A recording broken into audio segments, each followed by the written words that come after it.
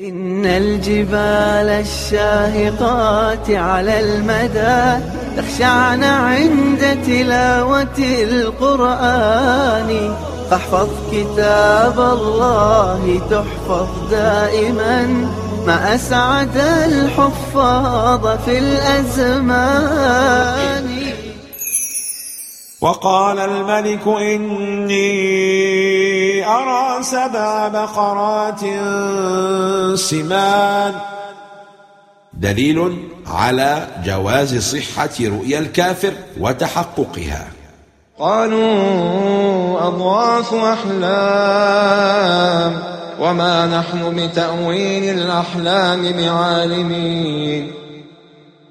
قال السعدي: وهذا أيضا من لطف الله تعالى بيوسف عليه السلام، فإنه لو عبرها ابتداء قبل أن يعرضها على الملأ من قومه وعلمائهم فيعجزوا عنها لم يكن لها ذلك الموقع، ولكن لما عرضها عليهم فعجزوا عن الجواب، وكان الملك مهتما بها غاية الاهتمام فعبرها يوسف، وقعت عندهم موقعا عظيما. وقال الذي نجا منهما وادكر بعد أمة أنا أنبئكم بتأويله فأرسلون. إذا أراد الله إنفاذ أمر يسر له أسبابه، لذا أخفى عن الجميع تأويل الرؤيا ولم يجعلها إلا ليوسف، فكان على يديه شفاء صدر الملك وذهاب حيرته. أنا أنبئكم بتأويله. تأويل الرؤى كالفتية، أي أنا أخبركم بتأويل هذه الرؤيا بعرضها على العالم بها لا من تلقاء نفسي، ولم يقل أفتيكم كما قال يوسف عليه السلام: قضي الأمر الذي فيه تستفتيان، تعظيما لأمر تأويل الرؤى، فهو كالإفتاء ويحتاج إلى علم لا يصلح له كل أحد. أنا أنبئكم بتأويله فأرسلون. سل مجربا ولا تسل حكيما، وقد جرب الساقي يوسف في تأويل الرؤى فوجد تأويله صحيحا، لذا انطلق إليه واثقا أنه سيأتيه بالخبر اليقين. يوسف أيها الصديق. الكريم لا يعلق لوحة بارزة فيها ذكر شهاداته وإنجازاته، بل يترك أفعاله تتكلم عنه. يوسف أيها الصديق.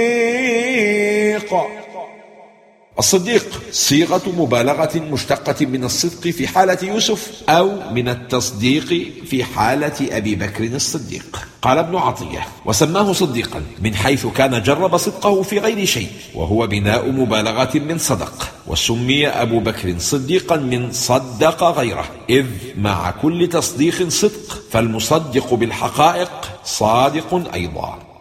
أفتنا. قالها الساقي في المرة الثانية، ولم يقل كما قال هو وصاحبه في المرة الأولى: نبئنا بتأويله، لأنه عاين علو رتبة يوسف عليه السلام وعرف فضله وصدقه، فعبر عن ذلك بالإفتاء. أفتنا في 7 بقرات سمان. نسيه في السجن 10 سنين، ثم عاد يستفتيه في رؤيا الملك فأفتاه دون كلمة عتاب. أي نفوس هذه؟ لعلي أرجع إلى الناس لعلهم يعلمون.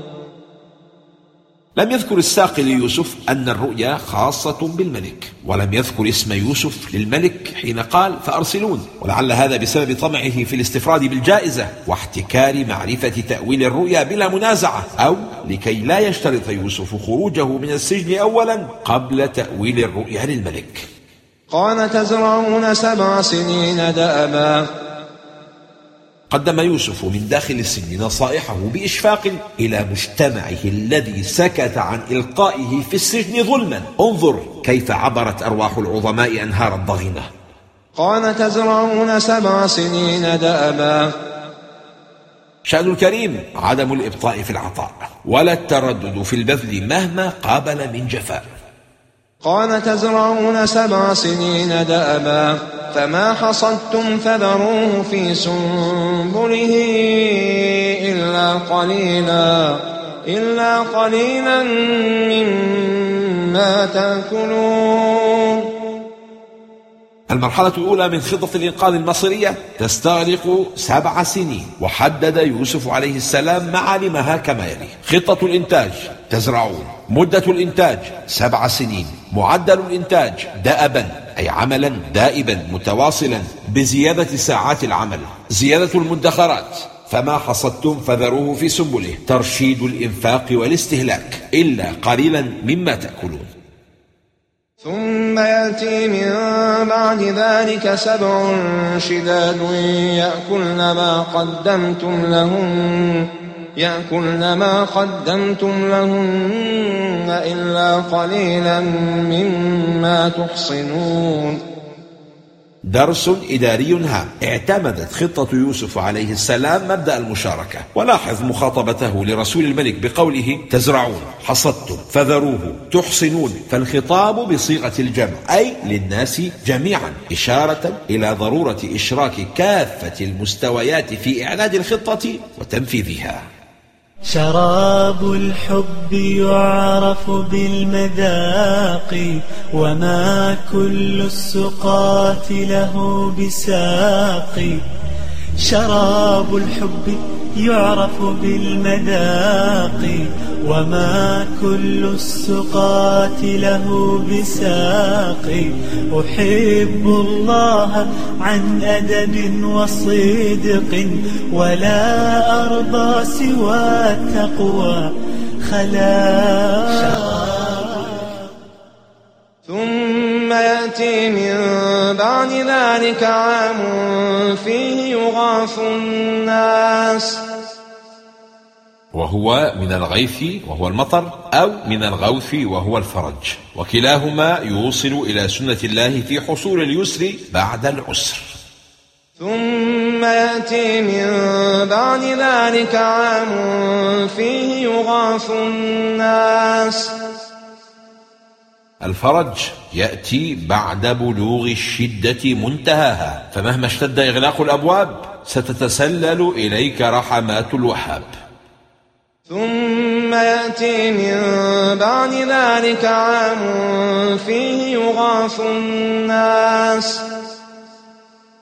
الكريم كريم في كل شيء. قال قتادة: زاده الله علم سنة لم يسألوه عنها، إظهارا لفضله وإعلاما لمكانته من العلم وبمعرفته.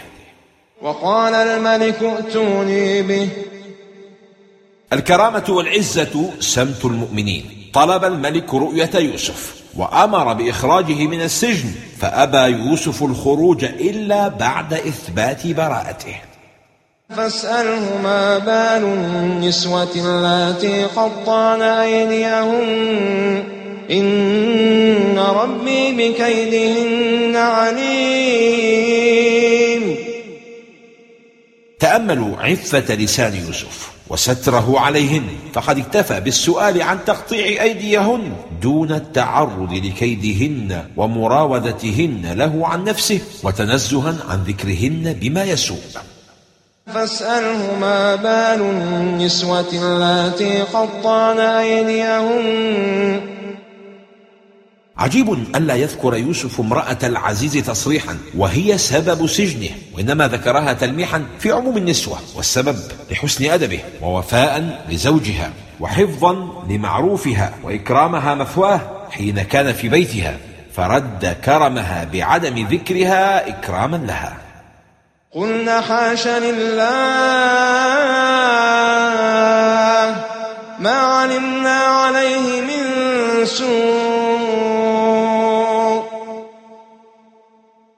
أفضل من يدافع عنك في غيابك سمعتك الطيبة. قلنا حاش لله ما علمنا عليه من سوء. فيه نفي لما ذكره بعض المفسرين من وجود بعض المقدمات من يوسف عليه السلام، مثل حل السراويل والجلوس منها مجلس الرجل وامرأته، وقوله تعالى من سوء نكرة تؤكد النفي، فدل على أن يوسف لم يصدر منه أدنى سوء. قالت امرأة العزيز الآن حصحص الحق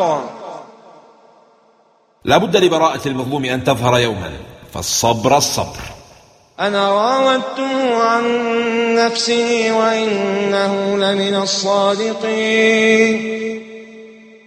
دليل على أن الصدق فيه النجاة، وإن رأيت فيه الهلاك. أنا راودته عن نفسه وإنه لمن الصادقين. العشق يذهب بالعقل. ها هي امرأة العزيز تفضح نفسها بين نساء المدينة وتعترف بجريمتها دون أدنى نظر في العاقبة. ذلك ليعلم أني لم أخنه بالغيب. الأرجح أن هذا من كلام امرأة العزيز، أي ليعلم يوسف أني لم أخنه في غيبته وأرميه بذنب هو منه بريء، فإن ذلك خيانة، وكان يوسف إذ ذاك في السجن لم يحضر. ذلك ليعلم أني لم أخنه بالغيب. قال الشيخ رشيد رضا: وفيها وجه آخر، وهي أنها تقول: ذلك الذي حصل أقررت به ليعلم زوجي أني لم أخنه بالفعل فيما كان من خلواتي بيوسف في غيبته عنا، وأن كل ما وقع أنني راودت هذا الشاب الفاتن الذي وضعه في بيتي وخلى بينه وبيني، فاستعصم وامتنع، فبقي عرضه أي الزوج مصونا وشرفه محفوظا. وأن الله لا يهدي كيد الخائنين.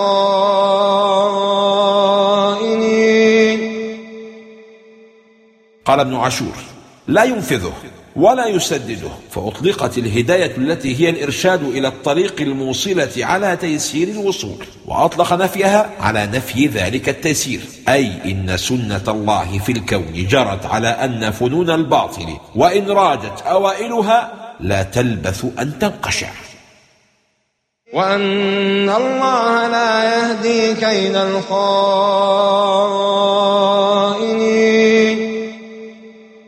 فيه أن الخائن مفتضح ولو بعد حين، ويوسف يصرح هنا أنه لو كان خائنا لما خلصه الله من هذه الورطة، وحيث أنه خلصه فهو دليل على أنه بريء مما نسبوه إليه. وأن الله لا يهدي كيد الخائنين. الخيانة من أهم موانع الهداية. وما أبرئ نفسي. أعلى درجات الصدق أن تبدأ بإلقاء اللائمة على نفسك قبل اتهام غيرك. وما أبرئ نفسي. فيه كراهية تزكية النفس ومدحها. إن النفس لأمارة بالسوء إلا ما رحم ربي. من صرف سوء إلا برحمة الله تعالى. إن النفس لأمارة بالسوء إلا ما رحم ربي. المعنى: إلا ما رحم الله من النفوس المطمئنة، فعصمها أن تكون أمارة بالسوء.